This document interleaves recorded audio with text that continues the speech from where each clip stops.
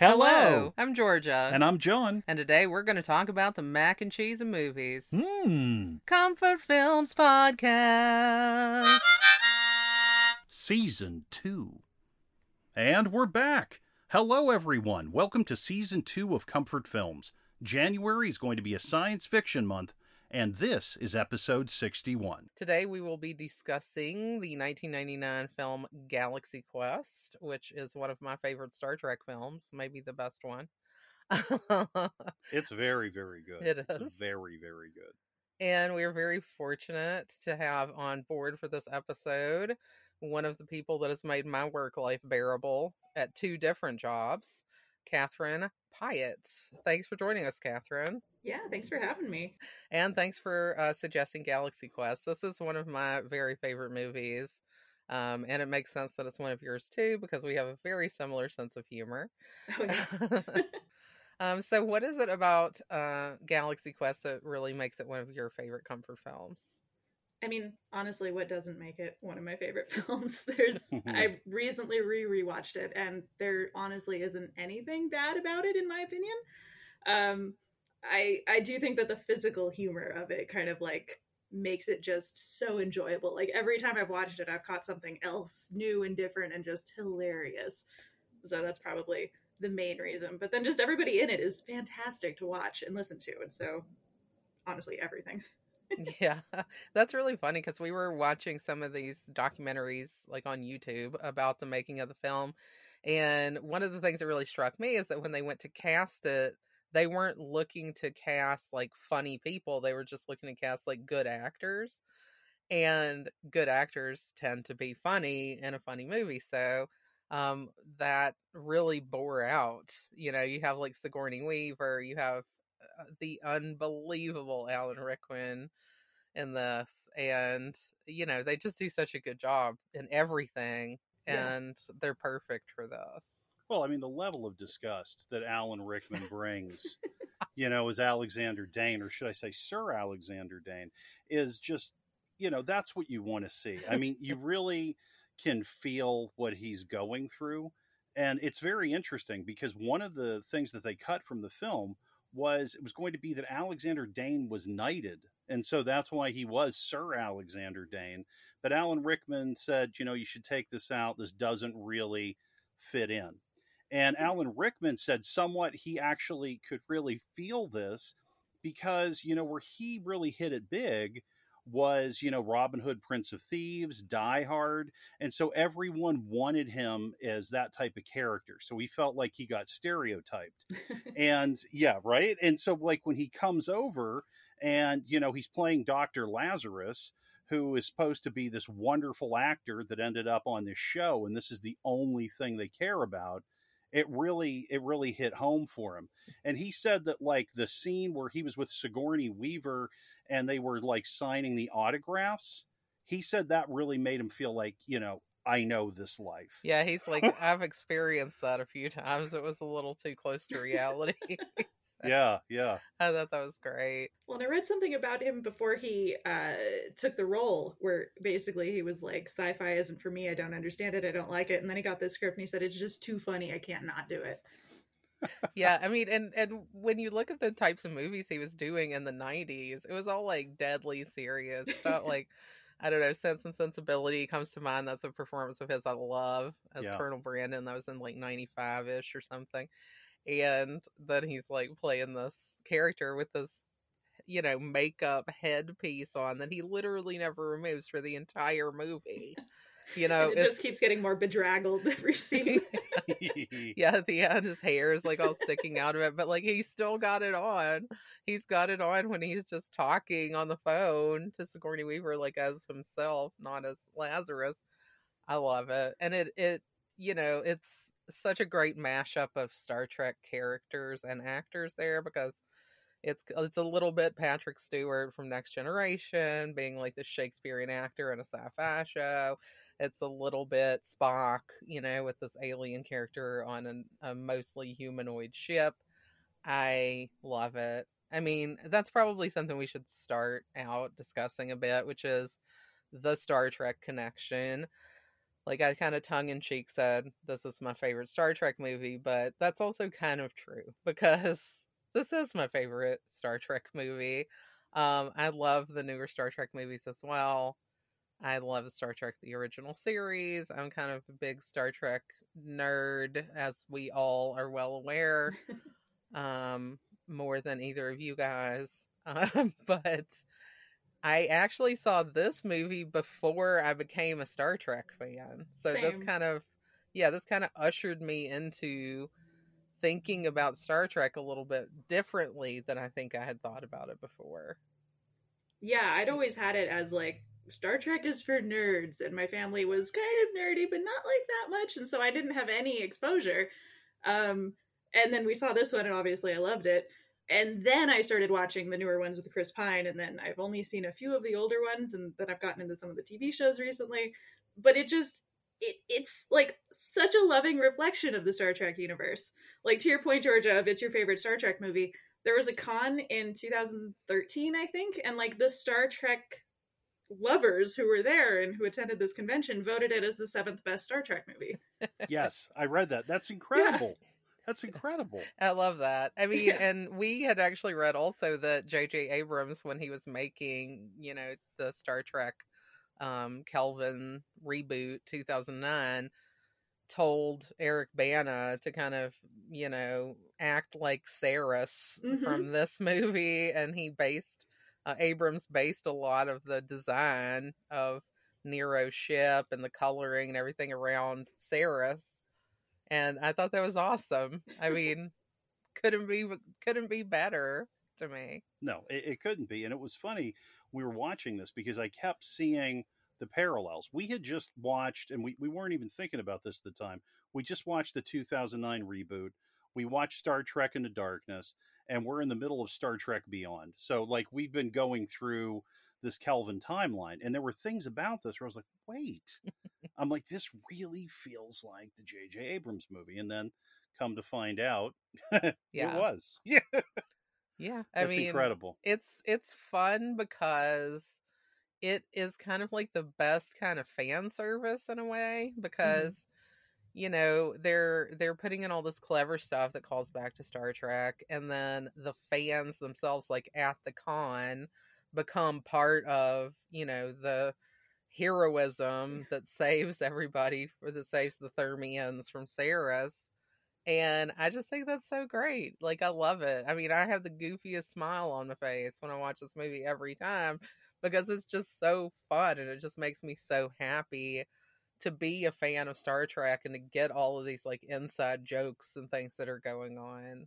And it's also a great story in itself. Like, even if you stripped all the Star Trek stuff away and you don't know Star Trek that well, you can love this movie like I did when I first saw it. Yeah, the knowledge of Star Trek just adds to it, after the fact.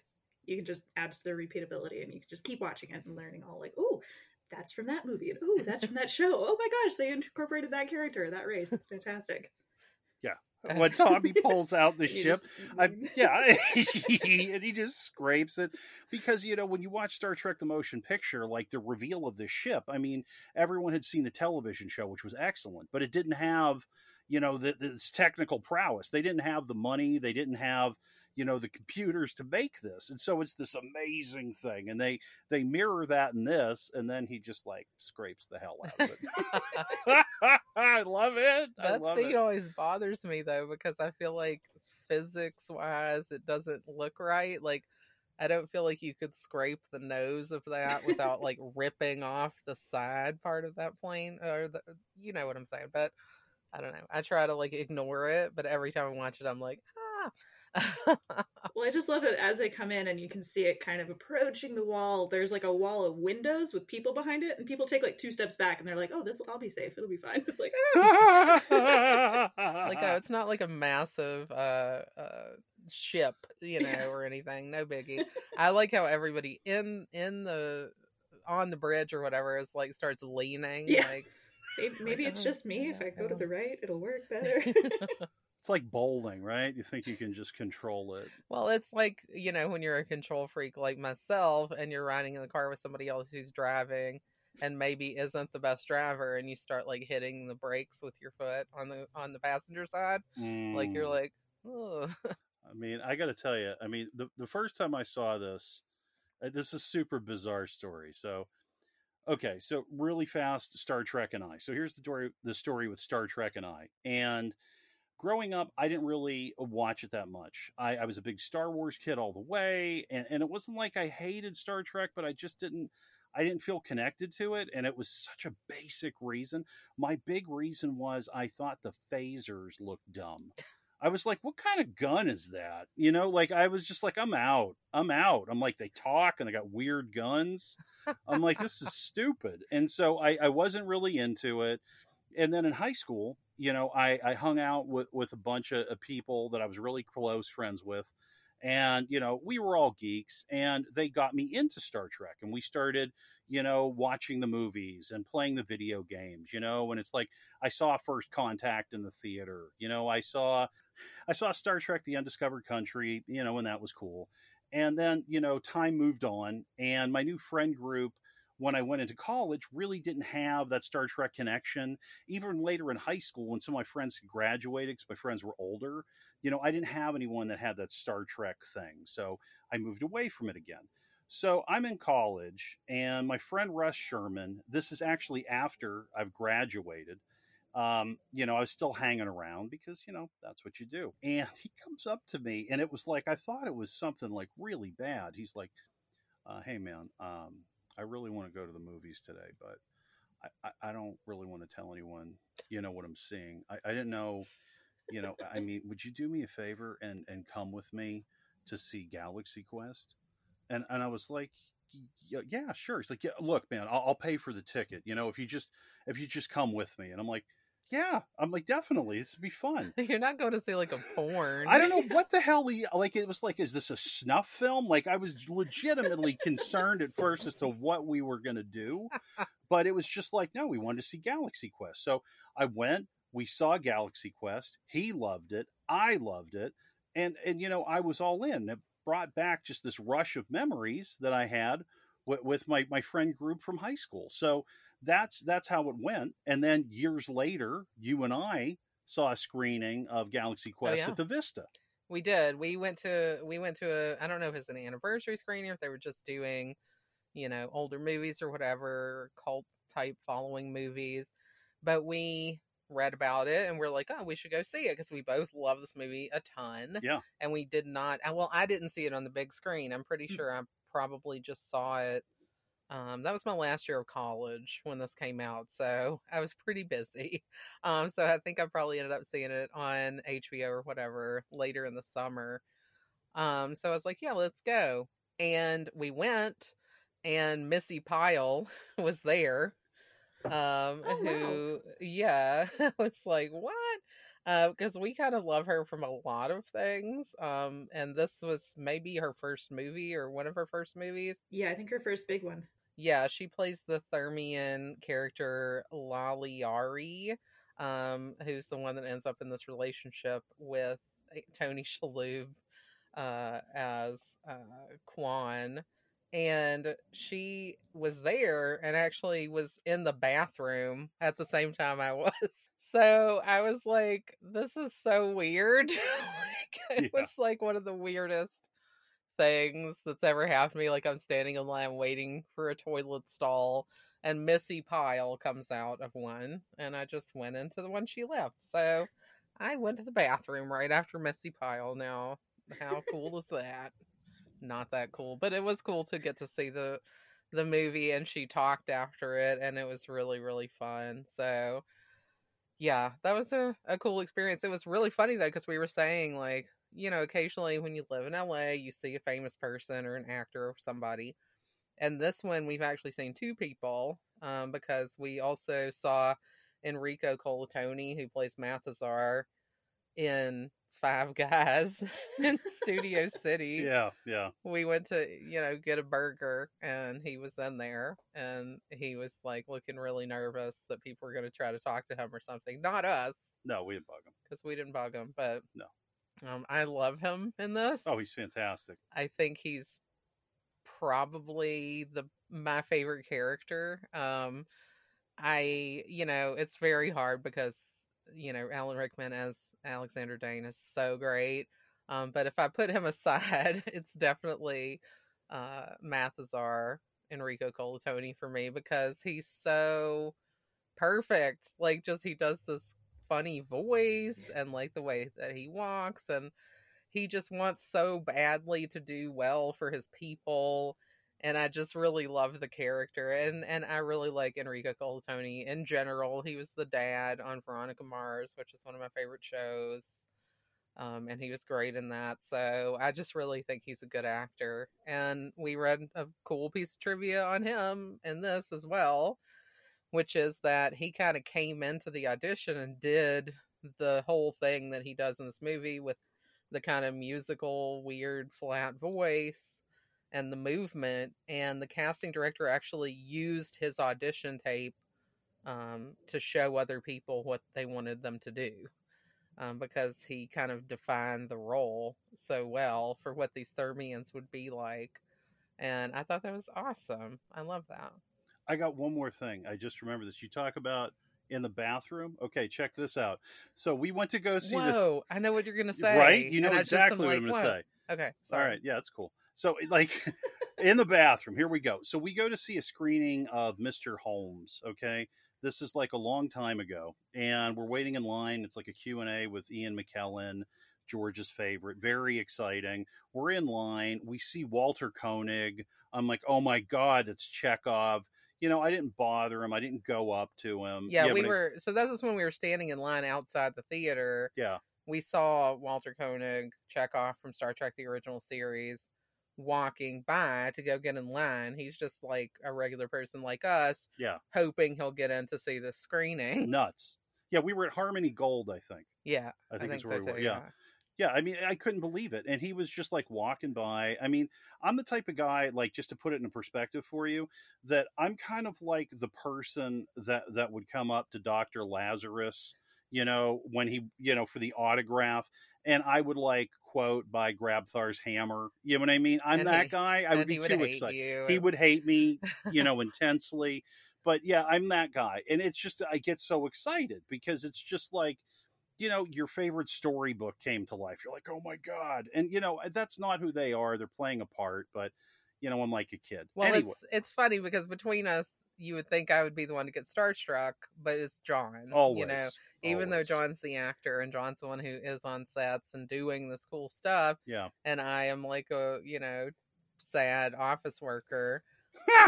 When we saw Walter Koenig walking up the street, John is like, oh my God. And he's like pulling my arm and everything. And I'm like, oh, it's Chekhov. That's funny. I then move on with my life because, for me, it's just like, oh yeah, it's just another person. But John gets really excited, which I love about John. He's like the golden retriever of people. I love John. So, but yeah, move on to where the bathroom becomes pertinent. Of course, we got to get to the bathroom. So I'm in line in the men's room, okay? And then like right behind me is Walter Koenig. And I'm like, in my head, I'm like, be cool, dude. Be cool, right? I'm like, just be cool. You know what I mean? And like, I don't know. I guess like I just kind of looked at him and I was smiling, I was just looking at him like, and I'm like, what the fuck are you doing, John? Like, and he was just like so nice and so cool. He was just like, hi. And I was just like, when I got out of there, you know what I mean? It was crazy. Like, I finished up obviously what I was doing, but yeah, he said hi. I was like, this guy's so nice. I'm surprised you didn't say like nuclear vessels. I wanted to do that. I didn't have it. I mean, this is funny. We talked about it like back when we did Big Lebowski. I had the same thing. I was doing extra work and I saw Jeff Bridges and I was just kind of like, far out. I was just like looking at him and Jeff Bridges is super nice. Hi. And I was just like, you know what I mean? Like, that's me. Oh, it's good. It's funny. I can't believe we have the bathroom thing with two Star Trek related people. It's so stupid. Who have you seen in the bathroom? Not in the bathroom, but on the way to the bathroom, Brandon Ruth was doing a screening in Palm Brings and was very tall and standing in the way of the doorway, and I had to nudge him on the arm and ask to get by so that I could go to the bathroom. There you go. So That's cool. It's very That's polite, cool. very nice. Oh yes, so sorry, let me get out. so Superman, and also wasn't he like the vegan boyfriend? And Oh, he Scott was. Pilgrim. Yeah. Vegan Yeah. police came and got him. I remember that. And then Yeah. also a villain on Chuck, or a coworker of Chuck's on Chuck. Yeah. Ooh. And we also have in this, which I didn't even realize. So in this film, one of the Thermians is played by Sam Lloyd, who is the nephew of Christopher Lloyd. Oh. And so Christopher Lloyd played a Klingon in Star Trek III, The Search for Spock. So it's like, oh, all connected. That's funny. Yeah, it's wild. I was like, wow. Well, and I feel like Saris's design, although he does have like the weird lobster head thing going, he's got like the eye patch, like Chang. yeah. Yeah, Christopher Plummer. Yeah. And Star Trek VI, The Undiscovered Country. Yes. We also have that. Okay, and here's another one, wrapping it back around. So Stan Winston, right? He his people worked on this, and you know how like Saris has like that. I don't know what you like it looks like these little legs coming out of his head. Yeah. Okay, so that is like an homage to John Carpenter's The Thing, because the person turns into like that weirdo spider. Oh yeah. And he goes out. So this is like the transformation. This is as much as that's happened, but it's just like it's going to happen. So that's where that came from. So it like all really wrapped cool. around. Yeah, very, very crazy. All these things. And my last thing on special effects is the Thermian look, which I love. I love these things. Like they the look octopus part when they're like the tentacle people. Okay. I love the colors too. Yeah. So this was in the trivia. So it was like they showed it to Steven Spielberg, and he was like, "Yeah, I don't know. I don't know about all this." And and so the people were talking, and they had like 2 weeks then to completely come up with something new. Because it was like, everything on, I'm going to call it an octopus. I know it's not. But on these space octopi, you know what I mean? It was like, I think it had like 48 tentacles or something. There was a lot, and they all were articulated. And, the people were like, look, we only got 2 weeks. I don't think, we can do anything better. So Stan Winston's like, okay, I get it. Then he called Steven Spielberg. Then Steven Spielberg became all right with the choice. So I was like, oh, wow. So I thought that was really interesting because I loved the look of the Thermians from the beginning. Yeah, I like it too. I don't have any problem with it. Yeah. I don't know. I wonder what it was. Like, what was the turn off? I don't know. I don't know. I don't know. I mean, I think it particularly lends itself to being funny when like Kwan and Laliari are like making out for the first time and like her tentacles like come up and everything. And my other favorite character, Guy, is there, and he's like, "Oh," like horrified. Oh my god! Yeah, Sam Rockwell, boy howdy, is he good in this? Yeah, I do. Funny. This is before he was like super big, I think he had been probably in the Green Mile before this, so I knew him already. Wow, he was good in that. But in this, I just think he's so funny because he's like the red shirt. He knows he's the red shirt. Yeah. He's so excited to be a part of it. And he even says, like, I'm just really excited to be on the show. And then he starts realizing this is real life and I'm the red shirt. And he's like just terrified for the entire movie. Realizing all the ramifications of what that means. And just, I could die at any time from anything. And he's just scared like all the time. And I love it because, this whole thing is kind of a little bit of a fish out of water kind of a story because, everybody thinks they know what they're doing. They're just going to go do an appearance, but then it ends up being like real. And, they have to adapt. And of course they're able to. But I just love it. I think it's so clever and fun. Overall, it's great. Well, did you read the thing that said that like there was some fan fiction, I think maybe in the 70s? Yeah, you read this? That, okay, yeah. So it was like the real guys. Yeah, they had somebody had written a fanfic, in the late 60s, whatever, early 70s. And it was about if Leonard Nimoy, William Shatner, and DeForest Kelley were like zapped into like a real situation and had to like deal with it as if they were their characters. And so really pretty much exactly the same kind of idea. And I don't know, I really want to read it and see Yeah, that sounds very what it is, interesting. because I think it would be funny. Well, they weave in so much. I mean, even the names, right? So, we have Alexander Dane, right? He's a very serious actor, right? And they said that it was Dane because it was like a reference to Hamlet. Okay, And that's then funny. we have Peter Quincy Taggart, which is kind of like Peter Quince. Oh, from Midsummer Night's Dream. You got it. So that's funny. They had so much, like his name, right? The Jason Nesmith. Okay. So that's because when Star Trek was on, the Monkees were on around that same time. So it's kind of like Michael Nesmith. Yes. Okay. Yeah. That's funny. Like every single thing in this. The rock monster. That's something that William Shatner wanted when he directed Star Trek V. Yeah. That was the one what was Star Trek V? I don't remember. Final Frontier. Thank you. Star Trek V, The Final Frontier. He wanted like a rock monster, maybe rock monsters, but he didn't have the money in the budget. Yeah. Yeah. And I think he was jealous that Tim Allen got to fight with the rock monster. I love Tim Allen's performance because it's so Shatnerian. I mean, he's clearly, a student of Shatner. And he is doing all these Shatner moves and just sits in the chair like Shatner's Kirk, because I really like William Shatner as Captain Kirk. I think he's fantastic. Yes, he's a bit of a blowhard. He's kind of like over the top, but it works for me. Like, I don't know. That's just who the character is. I love Chris Pine's version too. Yes. He's a different person because he had a different background.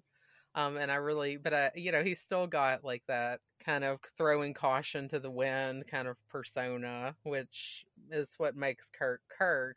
And I loved how Tim Allen is able to like layer this. Like, you have Jason Nesmith, who is kind of like has all of those qualities himself, but he, in that one scene in the public restroom there at the con, he overhears these people talking about how he's ridiculous and he's a joke and none of his friends even like him, and he thinks all this stuff is real and whatever, and it really gets to him and hurts him, and then he does have the opportunity to like prove himself, and it's so exciting for him to be able to do that, and you get to see him change and grow.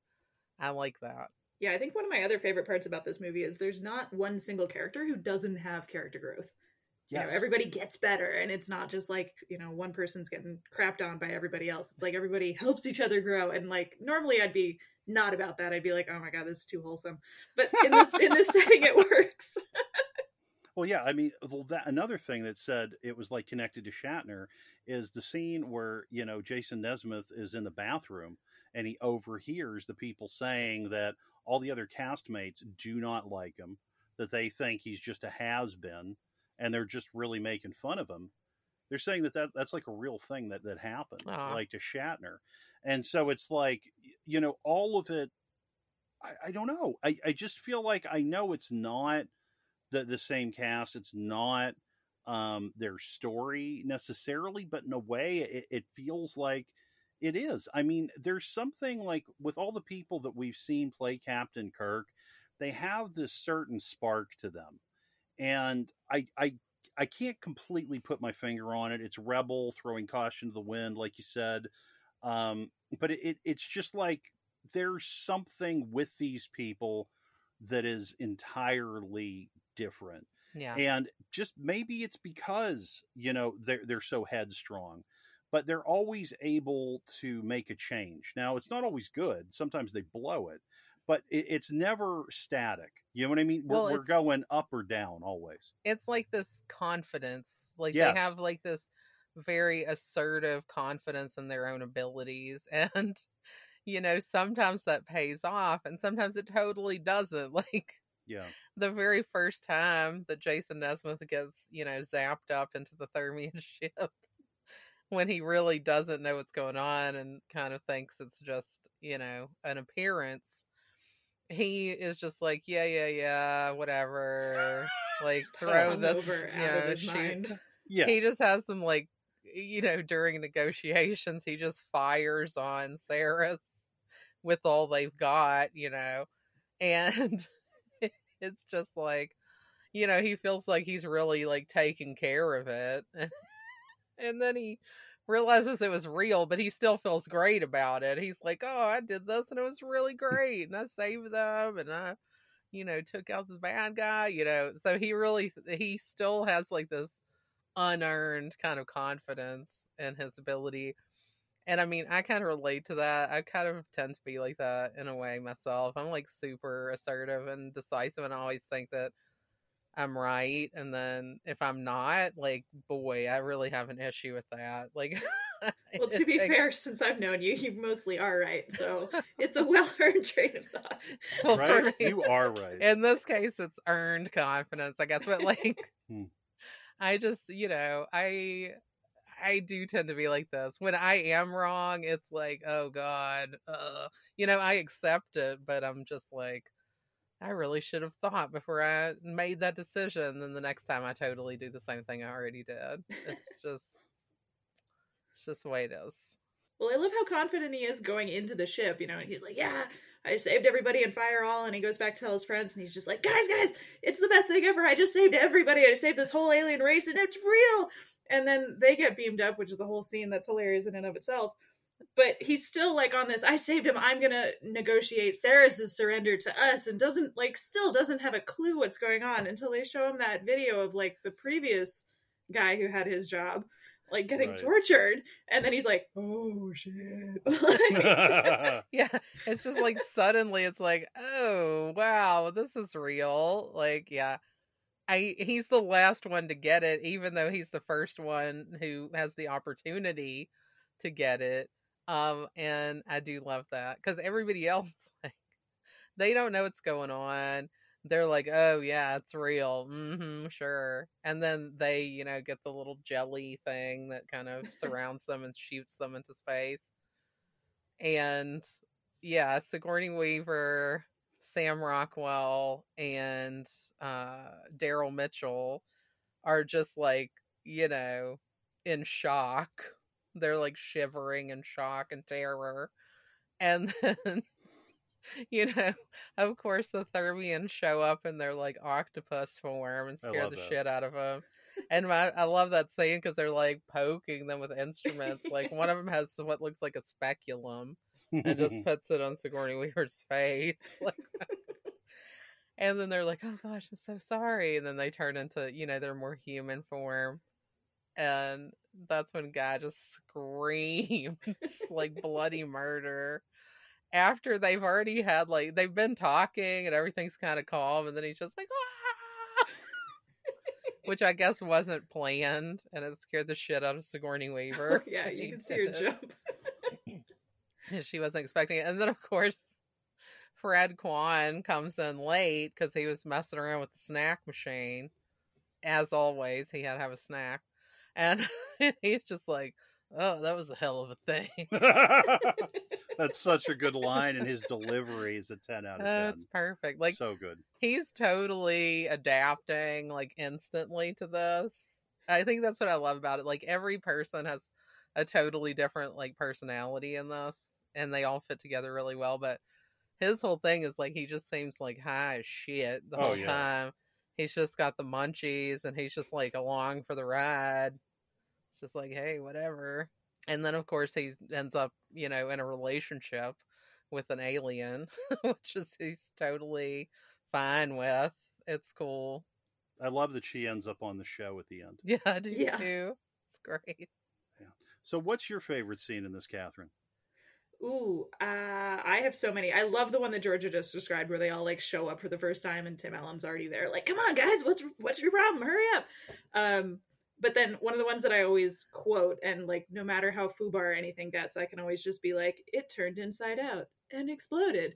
Because my probably second or first favorite scene, depending on the day, is when, you know, Tim Allen's fighting the rock monster, and right before they're trying to work the beam, I guess. I'm not up with my Star Trek. I don't know what it's called quite. But they try and beam the pig thing onto the ship, and it arrives inside out. And while they're talking, trying to be like, what? How do we get Tim Allen's character up here? Like, what? Come on, come on, come on. It explodes. And just, it's so funny. It's so well done. Everybody ducks and, you know, pig guts are flying. But then there's that one Thermian who just stands there like, must observe. One guy just has like goo on his face and it just stays there for like ever. Yeah. Everybody else has like bits and patches kind of falling off because they managed to avoid it. And he's just covered. That's really great. Yeah, what do they call it? The pig? It's like a pig lizard. Pig lizard, yeah. I love that. It's creative. Well, it looked like people had like ham on their face. Like, yeah, you know, I was like, whoa, does Sigourney Weaver have ham on her head? Oh, like, they probably do. Like a slice of ham. Yeah, that was that's really solid. Well, I love that whole scene with the fighting too. Like they have the little weird aliens and that are like cannibals or whatever. And then they the child miners. They're friendly. And then, of course, you know, Jason Nesmith loses his shirt as Kirk always would, like have this ripped shirt like hanging off and like be fighting things. And it's super funny. And everybody comments on that too. They're like, oh, I see you managed to lose your shirt.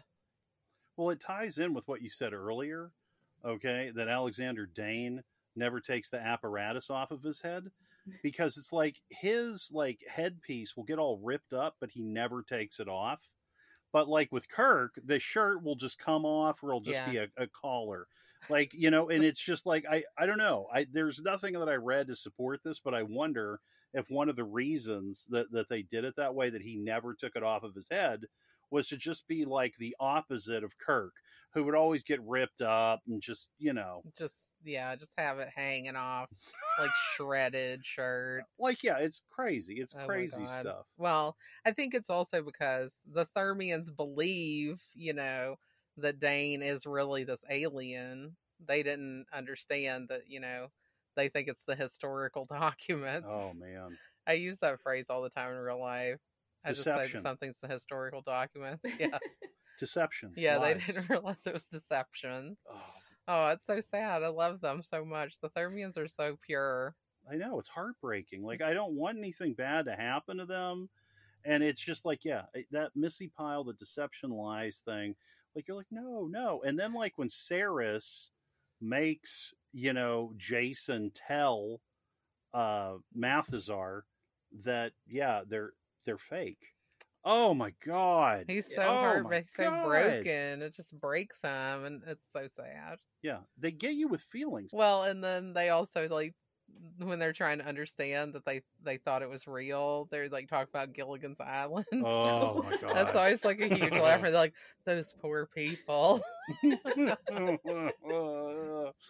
I read a piece of trivia. I don't know if it's accurate or not, but it's pretty damn interesting, which said that when, you know, Gilligan's Island was on, there were some people that thought it was real and were trying to organize a rescue. Now that just seems right. You heard that? Okay. So it's just like, Jesus, really? Like, I don't know. I don't know if I would have seen that. That show was so cheesy. I don't know. I mean, obviously I was watching it in like the 80s after, you know, many years of people knowing it's not real. But like, they have a theme song? Like, I don't... Yeah, I know, right? Well, didn't they have that for, what was the radio show originally, War of the Worlds? Where people were calling in like, oh my God, the world is ending! And it's like, guys, it's a radio show, we're good. Oh, man. Deception lies. Yeah. Oh my gosh, that's so crazy. Well, what's your favorite scene, John? I mean, my favorite scene... It's super sad, but it's really good. You know where I'm mine going. Too, yes. Right? The part that gets me, when Dr. Lazarus is holding Quellic, you know, in his arms, you know, right when he's dying, and he delivers the by Grabthar's hammer line so sincerely that every time it's just like, oh my god, I'm I like, tear up. Yeah. I start crying. I don't talk for a while. I never shut up. Watch me watch that scene. I don't talk for a few minutes. And like, and then we have Quellic. It's just that look on his face, that satisfaction that it's like your childhood hero came and saved the day. And I mean, Yeah. that's, I love watching movies because it's like mythology to me. It's like you have these larger than life characters and you really want to believe sometimes that these people are real.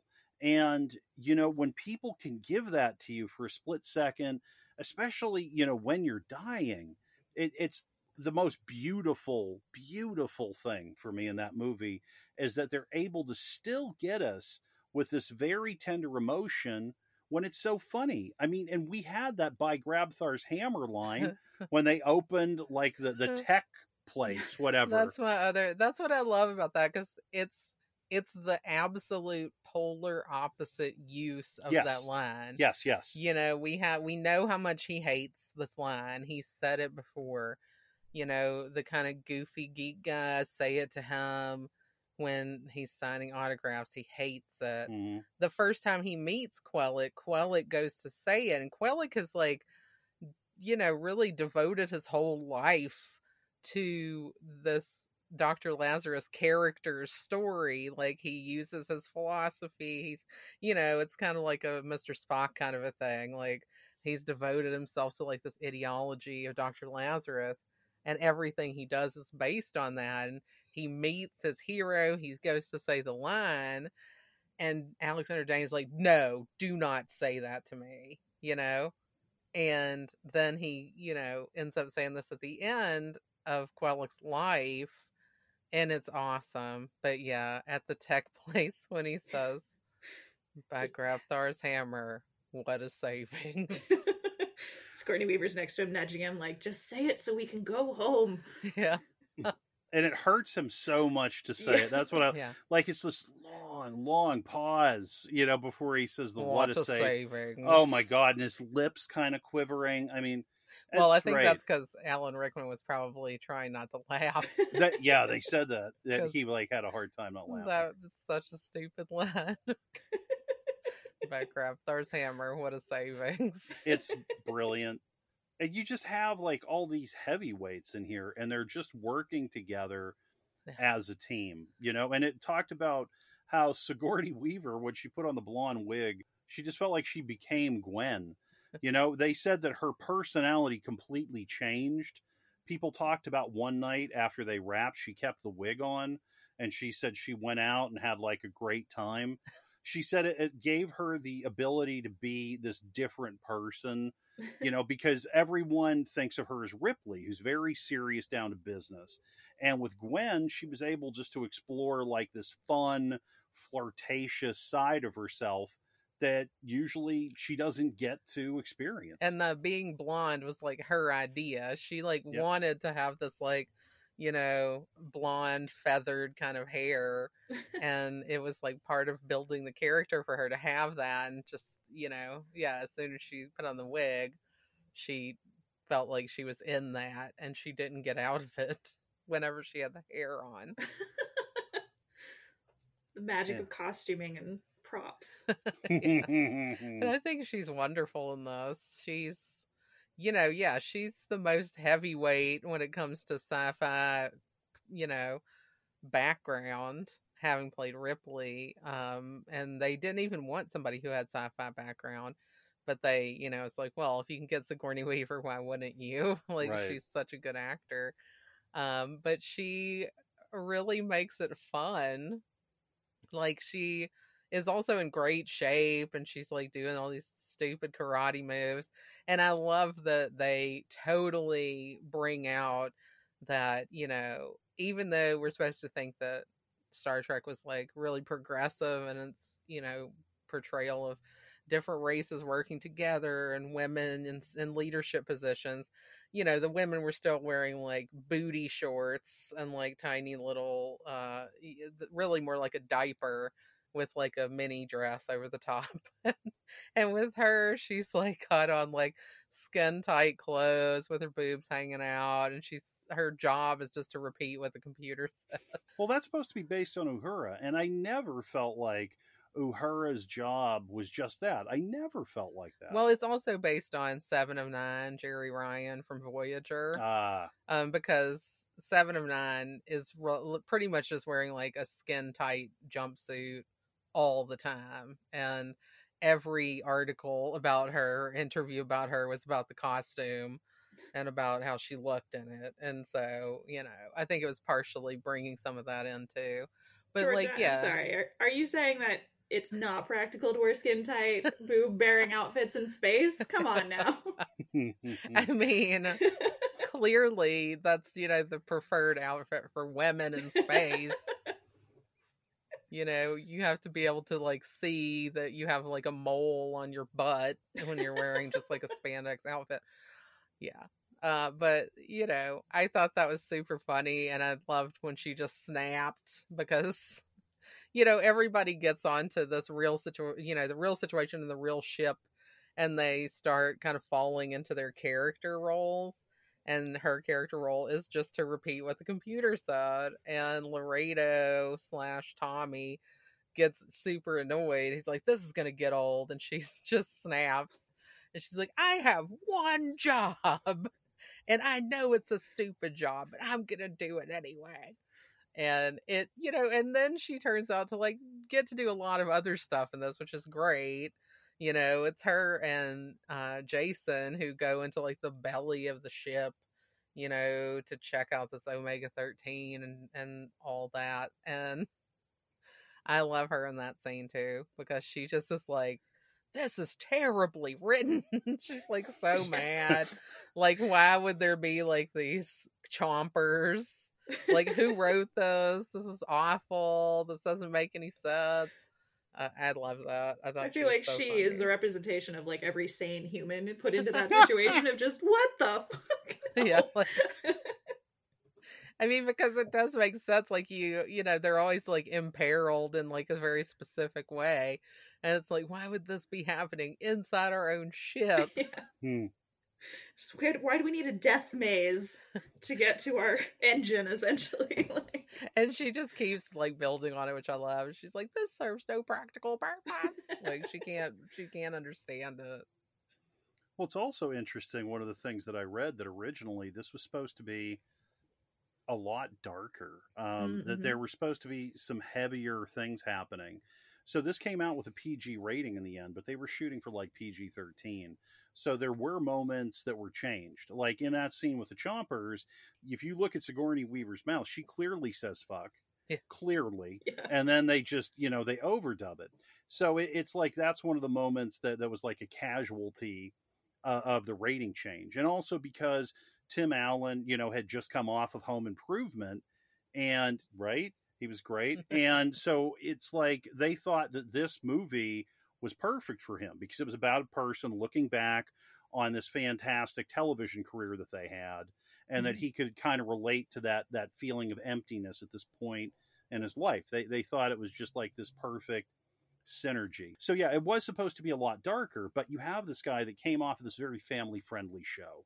And they released the movie at Christmas. Yes. So, I'm guessing they were thinking it was going to be like a family Christmas. People would all go see this together with their families at Christmas. Well, what's funny is Tim Allen's stand-up is anything but family-friendly, which is hilarious. So it's like night and day. Yeah, well, then didn't he go to jail for like selling drugs? Yes. No, he had a lot of coke. You don't know that he sold it. He had a lot of coke. Okay. It's really, it's so wild. Like, yeah, you have all the stories of the people, and you're just like, whoa. Well, I mean, and that, I think that wouldn't happen now because people are so unforgiving when people have, a past. But now he's fine. Like, he's in Disney movies and stuff. Well, he came out he's like the Santa Claus. Yeah. Oh, he is. I mean, he came out like at the time. I remember when I was a kid, and it was like he did this article, I think, for TV Guide where he just talked about it. Because he said he felt like, I just want to come clean with this. And so that happened. I mean, I was a kid, so I wasn't an adult. You know what I mean? I didn't process it the way, that an adult would, but it just seemed to move along. You know what I mean? It didn't seem to be like a thing. It shouldn't be. I mean, no. not getting on my soapbox. So, Justin Long, first Oh my God. movie. First Yes. movie as Brandon. I couldn't believe it. He seemed like an old pro. He was perfect. He was so good. I Yeah. mean, and he's just so like, stuttery and like nervous, and he really embodies the character like super well because he's super knowledgeable. Like he knows more about the show than like anyone else, including the people who were on it, Yeah. and he's so smart, but he's also a geek. So even his parents are like annoyed by his devotion to this fandom. Oh my gosh. Yeah, when his mom's like, "Where are you going with all those bottle rockets?" And he like goes off into the astrophysics of how it's going to time travel through the black hole and why he's got to be there to set him off so they can visually see it. That was hilarious. Just, okay, dinner's at 7. Be safe. That's great. Well, I love that, he gets chewed out because he just sees Taggart Nesmith at the wrong time, and he gets chewed out. And then when Nesmith reaches out to him for help, and he's like, "Look, I know it's not real, I get it." And he's like, "It's all real. I knew it." Like, he's so happy, and I love it. Just every fan's inner hope. Just maybe, slim possibility. Confirmed. Fantastic. And, then he gets like drawn into being able to help, and I love how he like conferences in all his friends. Oh yeah, the nerd network in this movie is real and like strong. Like everybody has their own little niche knowledge of what episode and what level of the deck on the ship it is and has going on, and it's like, oh, I don't know, okay, let's bring in this other person. And it's so great to see, because it's, you guys were talking about fan fiction earlier. It's like, it's so real to fan culture of like, yes, there is one specific person on this planet who knows exactly what you need to know. Exactly, yeah, because people just will get such a niche interest in different things, and kind of like almost specialize in that, and they all got to use it, and it was so exciting. I just think that's so funny. And yeah, Justin Long, like, oh my God, I can't believe this is his first movie. Out of the gate. Because he's done so many great things that we've enjoyed. And he always is like a little bit different, but he always still has that Justin Longiness that he brings, Well, it's very interesting. I mean, speaking of knowledge, so the director, Dean Parasot, hope I said that right. The director, Dean Parasot, actually directed Reading Rainbow. I believe it was 5 episodes in total. And I think the first one he directed was actually going behind the scenes of TNG. Oh, wow. Yeah, with LeVar Burton. So it's like, it's like you have this knowledge, right? You have another connection to Star Trek. And it's like you got to go back there and see all of these things firsthand. So I think it just adds to the experience, because everyone loves the show. Everyone has all of this information. And what is it on the ship? The call sign is like NTE 13 something. Yeah. Not the Enterprise. NTE, not the Enterprise. Yeah, right. So it's I love that they are able to just bring it down to, that like small level. I mean, I don't have, nearly the knowledge of like super fans. I am a fan. I was friends with super fans. I know things. I enjoy things. But I wouldn't be the guy that you call to get the ship working. Well, look, I wouldn't be. I mean, I've watched the original series. I would call you. You'd be in trouble because I don't really know. I mean, oh, you would know. I know. You'd be like, all right, let me look through this physics book quick. No, we got it. You know what I mean? You'd be able to cross-reference the real stuff with the show and just be like, I got this. I can figure it out. Yeah. Well, I don't know if I would, because I'm not as much into like the science part as I am like the characters. Like for me, the reason that I love Star Trek so much is because I love the characters so much. Now, if you want to know like an insight into like the character psychology, I am all over that. Like I am your girl for that, because I'm also like super like intuitive and into like personality types. Like Catherine knows this. John gets tired of hearing me talk about personality types. And Catherine probably did too, and was just being too nice. But like we would just talk about this for like days. Like it would be like slow at work, and Catherine would just come to my office, and we would just hang out and talk about different people's personality types and what it means for like literally hours, and it was hilarious and fun. But yeah, that's kind of what I'm into, is like picking people apart and figuring out why they do what they do, and kind of almost anticipating how they would behave in different situations and things like that. So, you know, if you are writing a fanfic of Star Trek and you really want to know what Dr. McCoy would do in a situation, then I would really be helpful for that.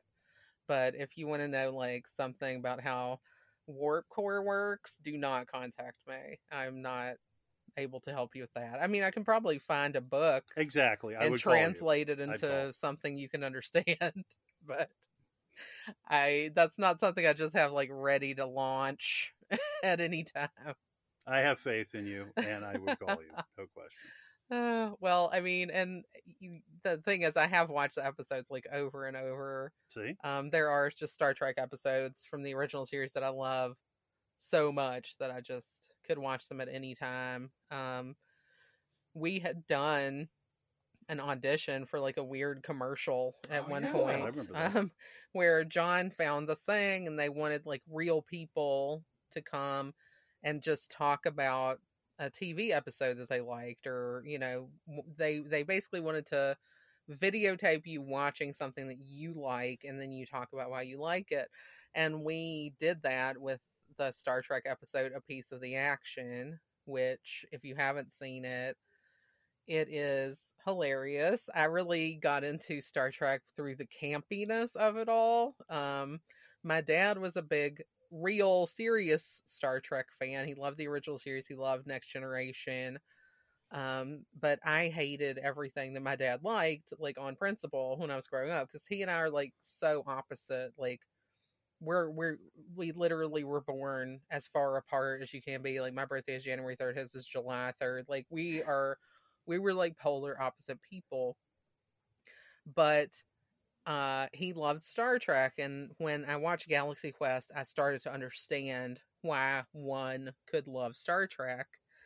And I randomly saw this episode, A Piece of the Action, and I was like, why have I never watched this show? I love this, because what happens in that episode is that the Enterprise is kind of having to deal with the situation on this planet that has developed itself around like the Chicago gang culture of the early 1900s. Because someone who was like visiting there from Earth left this book about that era, and the people like read the book and thought like that was what they were supposed to imitate. So Kirk and Spock end up on this planet where these people just have like Tommy guns and zoot suits, and they're talking in these Chicago kind of accents with like this, you know, gangster slang, and it's patently ridiculous. I mean, and William Shatner is like in it so hard, and I love him in this episode. Like he's just playing along and doing everything, and it's great because Spock is so serious, and he has like this Chicago gangster outfit on, and like the hat covering his ears up. Anytime they had Spock on Earth or an Earth-like place, they would have to like put a hat on him to cover up his pointy ears. And you know, he's completely out of it. I think at one point Spock tries to drive a car. He doesn't understand how to drive a car. Like everything is ridiculous, and I love it. And I love it so much that I have thought that I was having an original idea before, and it was actually just part of that episode, and I didn't remember. Like at one point later, John and I did a kind of an improv short film web series, and I was just like, we should do something where like, John, you're like creating a card game, and the other two people in the scene, you're like trying to just explain the card game to them.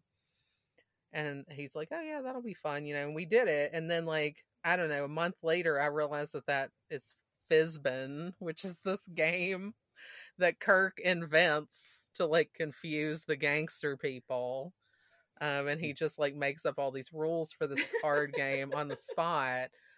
I mean, you have to watch the episode, so like go watch it. It's so funny. There's a lot of episodes of it that I love, but that was like super campy, and that was like my gateway episode. And after I watched that, I was like, I have to watch the rest of this. And this is like in the mid 2000s or what, like probably '08 or something. So we went and bought like the DVDs, Oh yeah. and John had sinus surgery, and I had to stay home with him because he was like miserable and like dying of sinus problem on the couch. And I watched like the entire thing and just like was so in love with it. Like the characters are great. It's you learn to know who these people are, and you just get to know and love them over the course of it. And there's something relatable in each one of them, and I find that to be the case in Galaxy Quest too. Like I feel like I can relate to every single character in a different way, except maybe for me, maybe not Fred Kwan, because I don't think I've ever been that relaxed in my entire life about anything. I'm like the opposite of that with my crazy anxiousness at all times. But he seems like so chill. And sometimes people think I'm chill too. And I'm like, oh, then I'm doing a really good job faking. I was going to say, you put on a really good face. So, but I don't ever think it's that good. I don't think it's like Kwan level good. But well, he's having some help.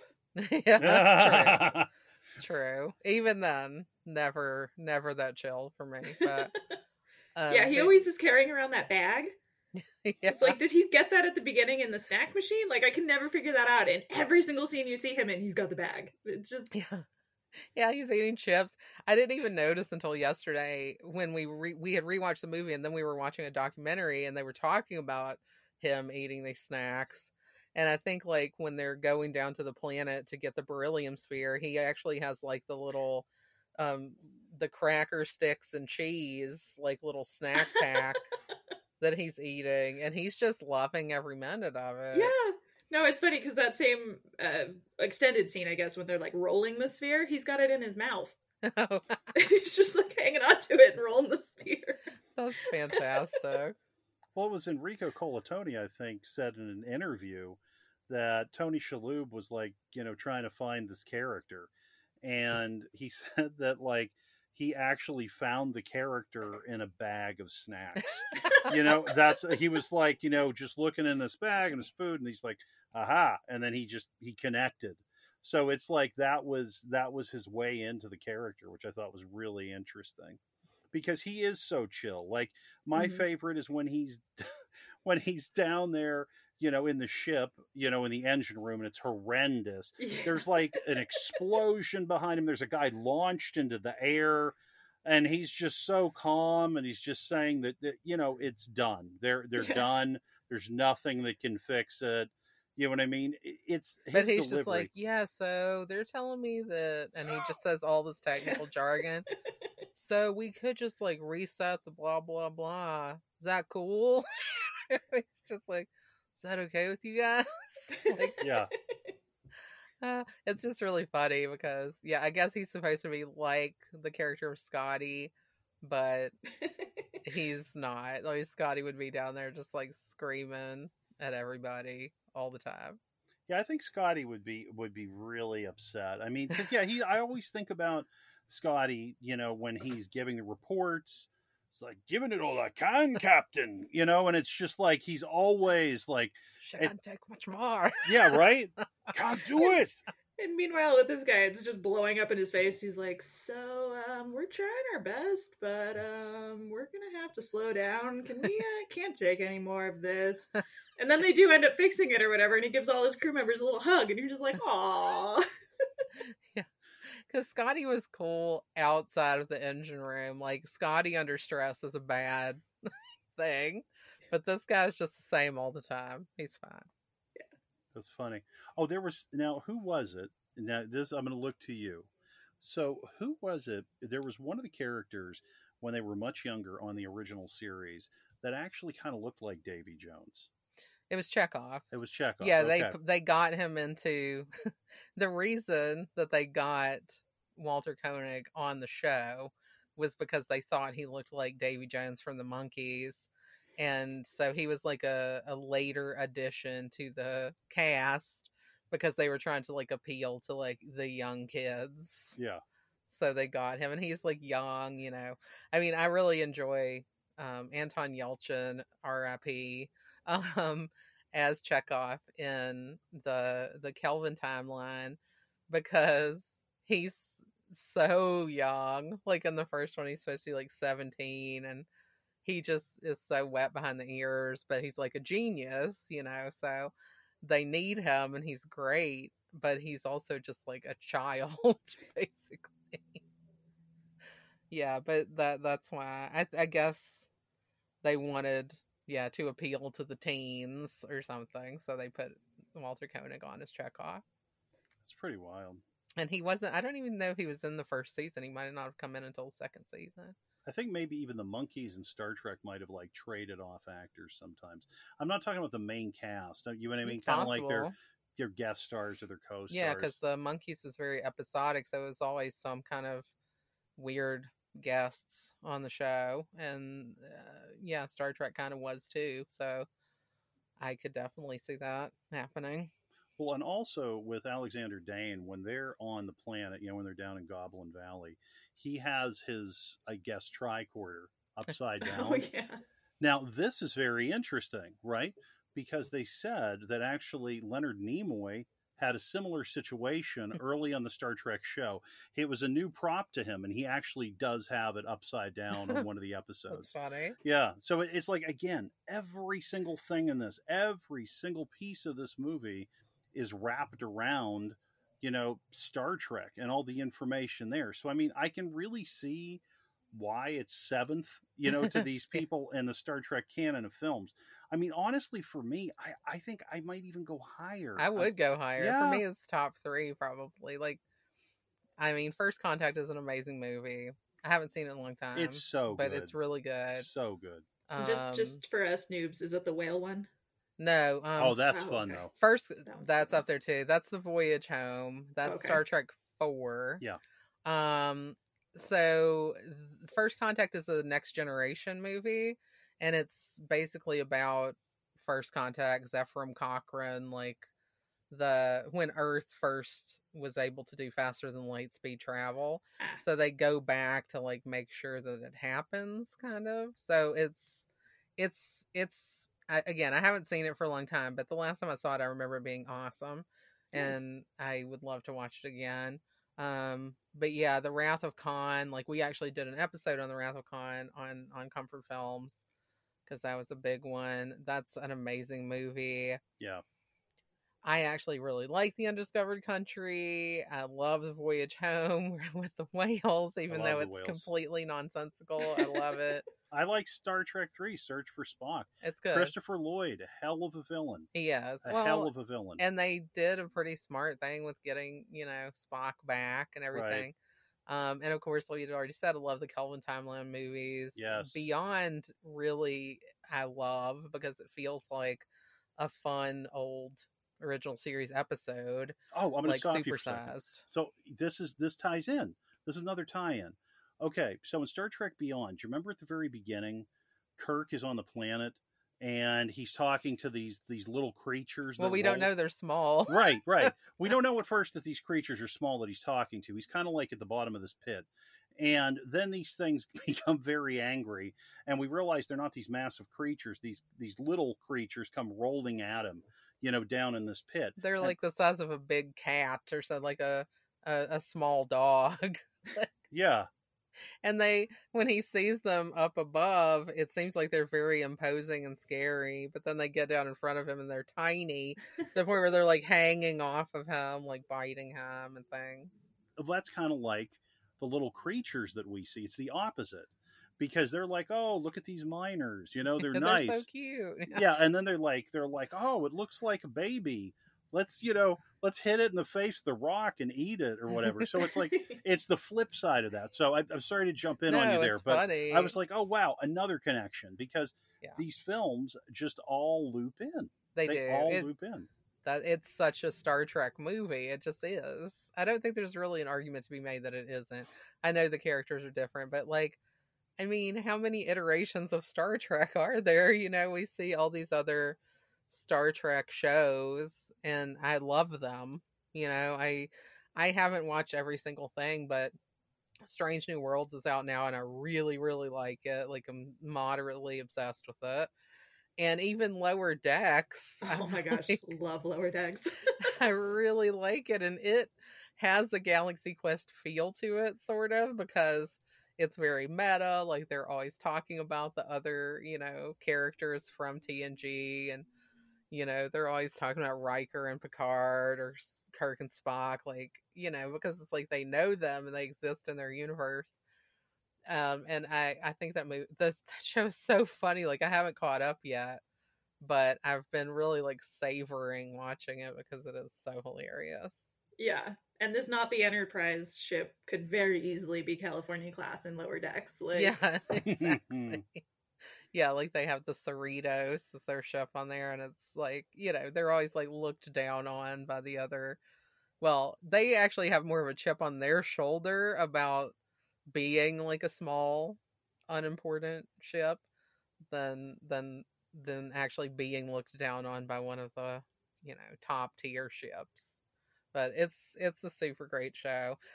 And I loved Voyager. I didn't finish it, but I've gone through like half of it. I grew up watching TNG against my will. And then later on watched it and liked it. I still haven't watched Deep Space Nine. I never watched Enterprise. But, you know, it's not like I'm not open to it. It's just like finding the time. There's so much content. There's so many different shows, and then all of them have different seasons, and you're just like, Yeah. ah. Yeah. It's like I have too much to watch. Yeah. But yeah, like the reason I was like, I'm gonna start watching Strange New Worlds is because it's kind of like the first time for me that I've ever been able to watch something as it happens, you know, as it's coming out, because I got into Star Trek after like a lot of the things had already happened, or, you know, things were happening when I didn't have television or whatever. And now it's like I can watch this. So I am. It is, just side note, it is so interesting to me that you didn't have a television and now you're still doing a podcast about like TV and movies and things like that. It's great.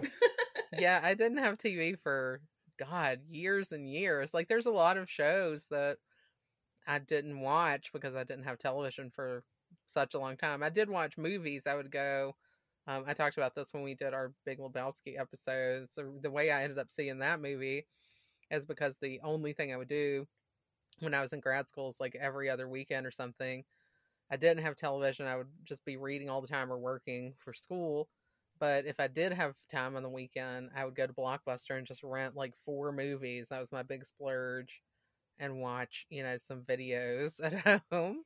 And that's how I saw that. But there's a lot of shows that John and I didn't see until well after they had become, you know, obsolete, I guess I'd say. Like, because we didn't really watch television or have time to watch television because we're always in the middle of doing something. And even when we first started living together, that was around the time that like Arrested Development was on, which we didn't watch until 10 years after it had been off.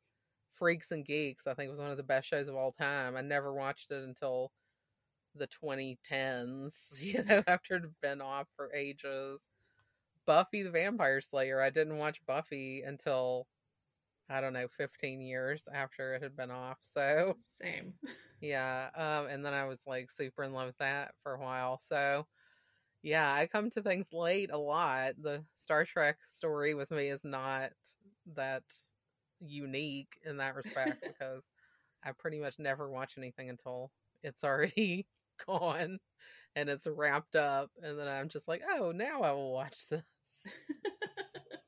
I will say I would like a sequel to Galaxy Quest just to talk about the legal ramifications of ramming into a Comic-Con.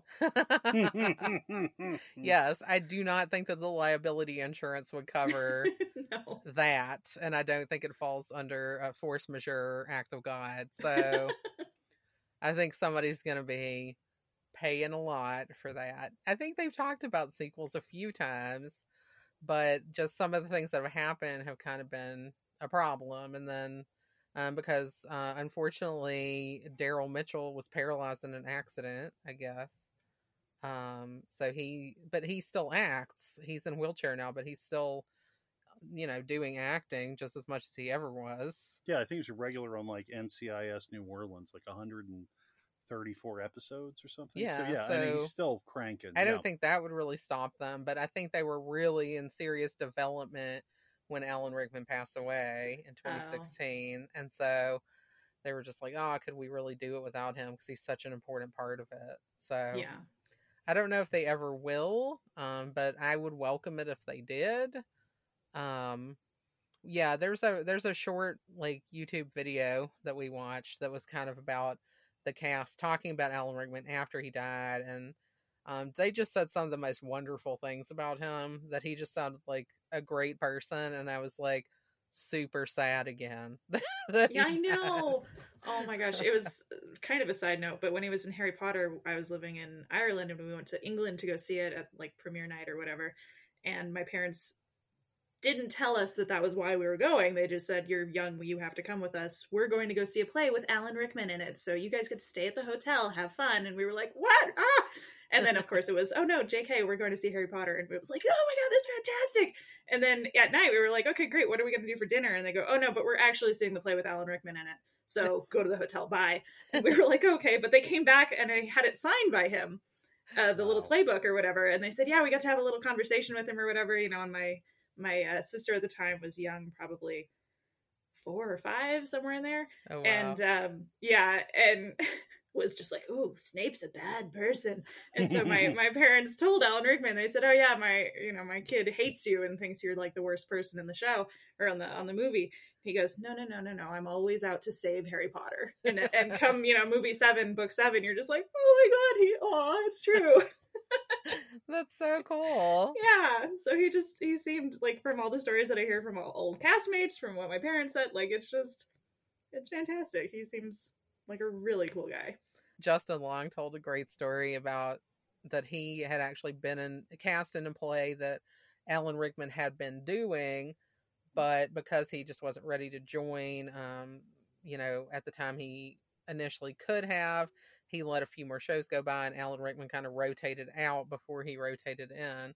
And he got to the, he got to the theater, and there's like this note for him, and he opens it up, and it has like this really elaborate like cursive on the front, and it just says "fuck you." And then he opens it up, and it's just like this really sweet note, from Alan Rickman saying like, "I wish we could have done this together and stuff." But I thought that was so amazing. And everybody just talked about how, his dry wit was just such a thing, on this movie, and and how he and Tim Allen were like so unbelievably different as people, because Alan Rickman is a real actor and has like process and all this, and Tim Allen himself is like, I'm just sitting there like making cock and fart jokes up until like the minute they start shooting. He's probably, and I was probably driving him crazy, but he was just such a nice guy.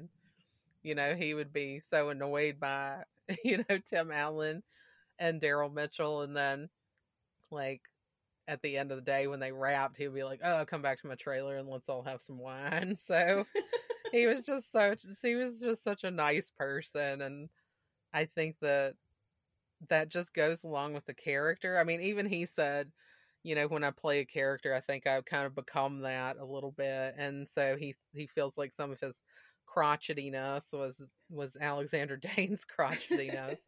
and he still, would break out of it and enjoy working with people. And it was just really cool. It was a great story.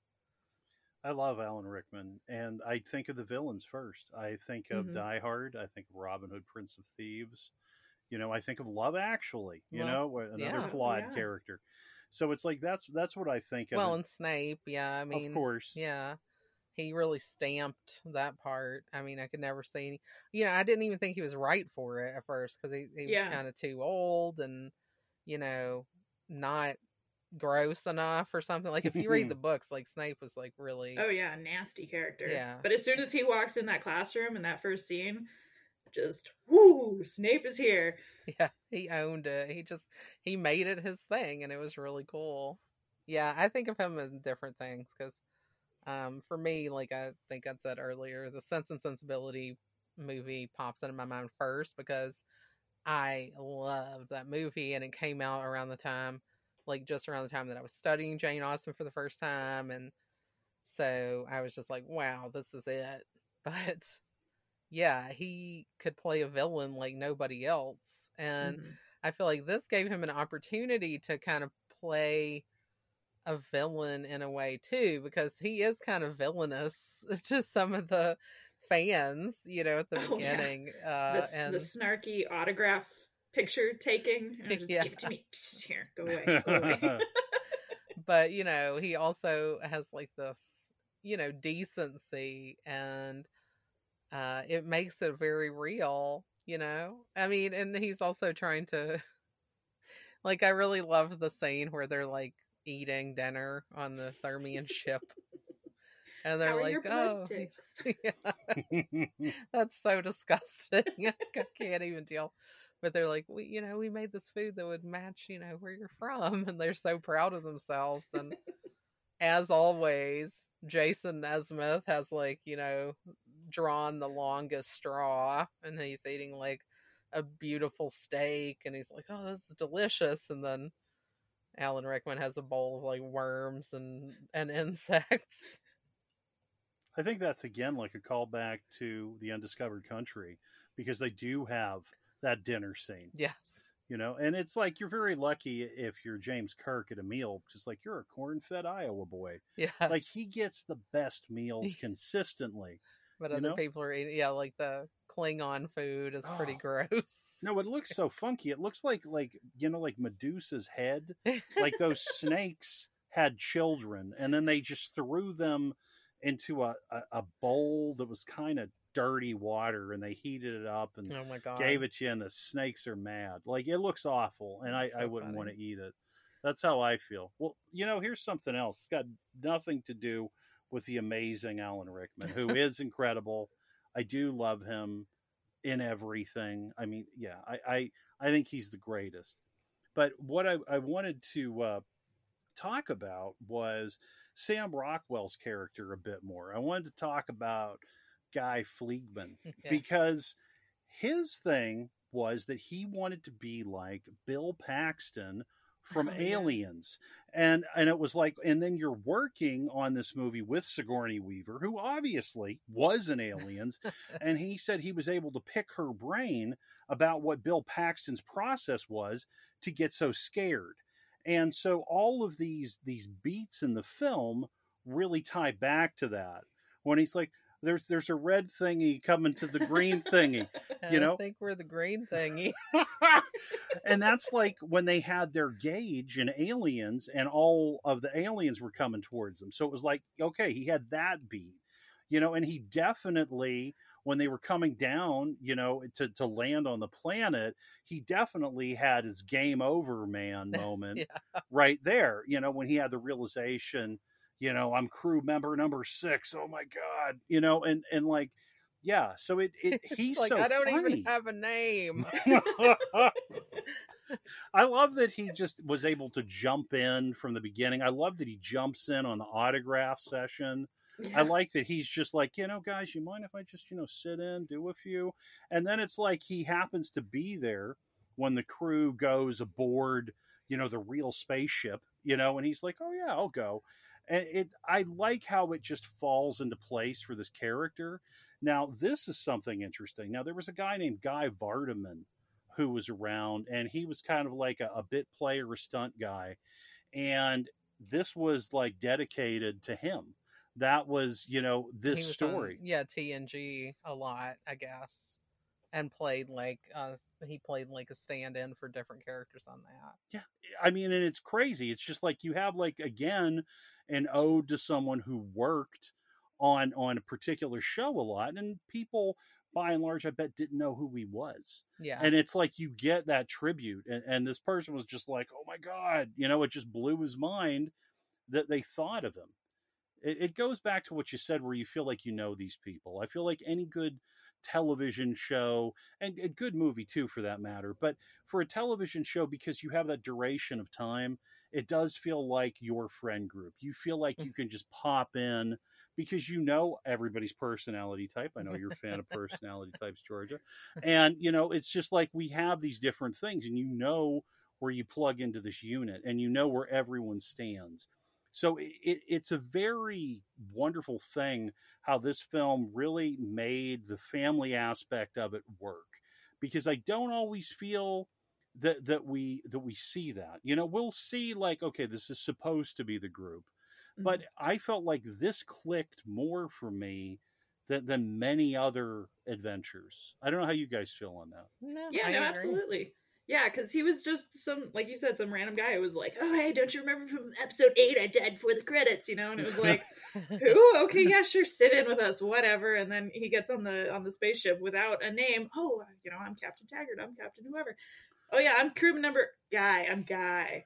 And then they just take care of him for the rest of the movie, and it's fantastic. It's like, okay, we don't really know you, but you're one of us now, And then at the end, when they have the new show, he has a name. Security Chief Rock Ingersoll. Yeah. So and he strong. just does like this shit-eating like wink to the camera. I love it. It's well, and perfect. when they crash land into the Comic-Con and like start stumbling out, oh, Sigourney Weaver's character. Oh, it's this person. Oh, it's a random crew member. I love that too. I love it. It's Kevin McDonald from Kids in the Hall is the person who's announcing at that point, and I have to give him a huge shout out. First of all, because I love Kids in the Hall, and Kevin McDonald is one of the funniest people in the universe. And yes, when he's calling the people out as they come off, he's just like, and a crew member. And then when Chen comes out, he's like, Tech Sergeant Chen with another crew member. It's great. Well, and you also, I love what he says when Alexander Dane comes in. He goes, Alexander Dane, everybody, let's give him a round of applause. He's English. That has to be a Kevin McDonald ad lib. That feels Kevin McDonald-y to me. It's incredible. Give him a hand. He's English. It's just, and it's so fun that they show up there. It just, again, this goes from, the fire, the frying pan, back to the fire. Like, we don't have a moment where we can breathe in a good way. Like, we have, the destruction of Saris's ship. Then Saris is on the ship. Then he killed the people. We activate the Omega-13. We resolve that. Then we got to get back. We get back. And it's crazy because when they separate the ship, it almost looks like the Love Boat, like a cruise ship in space. And then they, they get down there, and then that's nuts. Like they crash through the wall. And then we have Saris again. Like, there's so many endings to this movie. So that's fantastic. But then we wrap it up with seeing, the new adventures of the crew, and everyone's happy. I love that Tech Sergeant Chen has Laliari with him. And then what is she credited at? Jane Doe? Or something? Jane Doe, yeah. Yeah. It's like so good that they were able to have that. And I love their love story. It's so offbeat. It is. And it's perfect. You're like, he would definitely be with her. She would definitely be with him, Well, she's so funny. This is back, we kind of mentioned it a little bit before, but like the Thermians' mannerisms are super funny. Like the way that they walk, like, with their hands going up and down. Like, it's kind of like, because they're these kind of tentacled creatures, and then they are in these humanoid looking bodies, but then they're still kind of walking around like as if they had tentacles. Yeah. I really love that. And their faces, they always, and I don't know how they manage to do this. It's pretty brilliant that like every single Thermian has kind of the same expression on their face, which is just kind of this like innocent, like glee kind of happiness. Yeah. And they all look the same. It makes me laugh. Like all of them. Well, and their original voices of like the dolphin language or whatever it is they're basing it off of, when, Missy Pyle's character with Tim Allen, he's trying to flirt with her at the beginning, and he's just like, hey, doesn't she speak? Oh no, her translator is broken. She does this noise. Yeah. Yeah. That's so good. And he's just like, oh, okay. Yeah. Oh, that's so cute. I love it. I also enjoy, I mean, this going back a little, but, we talked about how Sigourney Weaver's character had the tight clothing and how so many times in sci-fi, for no reason, women are in this, they're in these skin tight outfits, or you have to inexplicably get naked for something to work. Like, we've seen it in a million movies. It's like, oh no, you got to get naked for this. So, what I thought was funny is when the Thermians came to pick up Taggart from his house, that he was a mess and he had like no pants on. And like, I gotta tell you, in my mind, I don't think he had any underwear on either. I think that he was just like really giving them a full show, because it's like Mathesar looks down, right?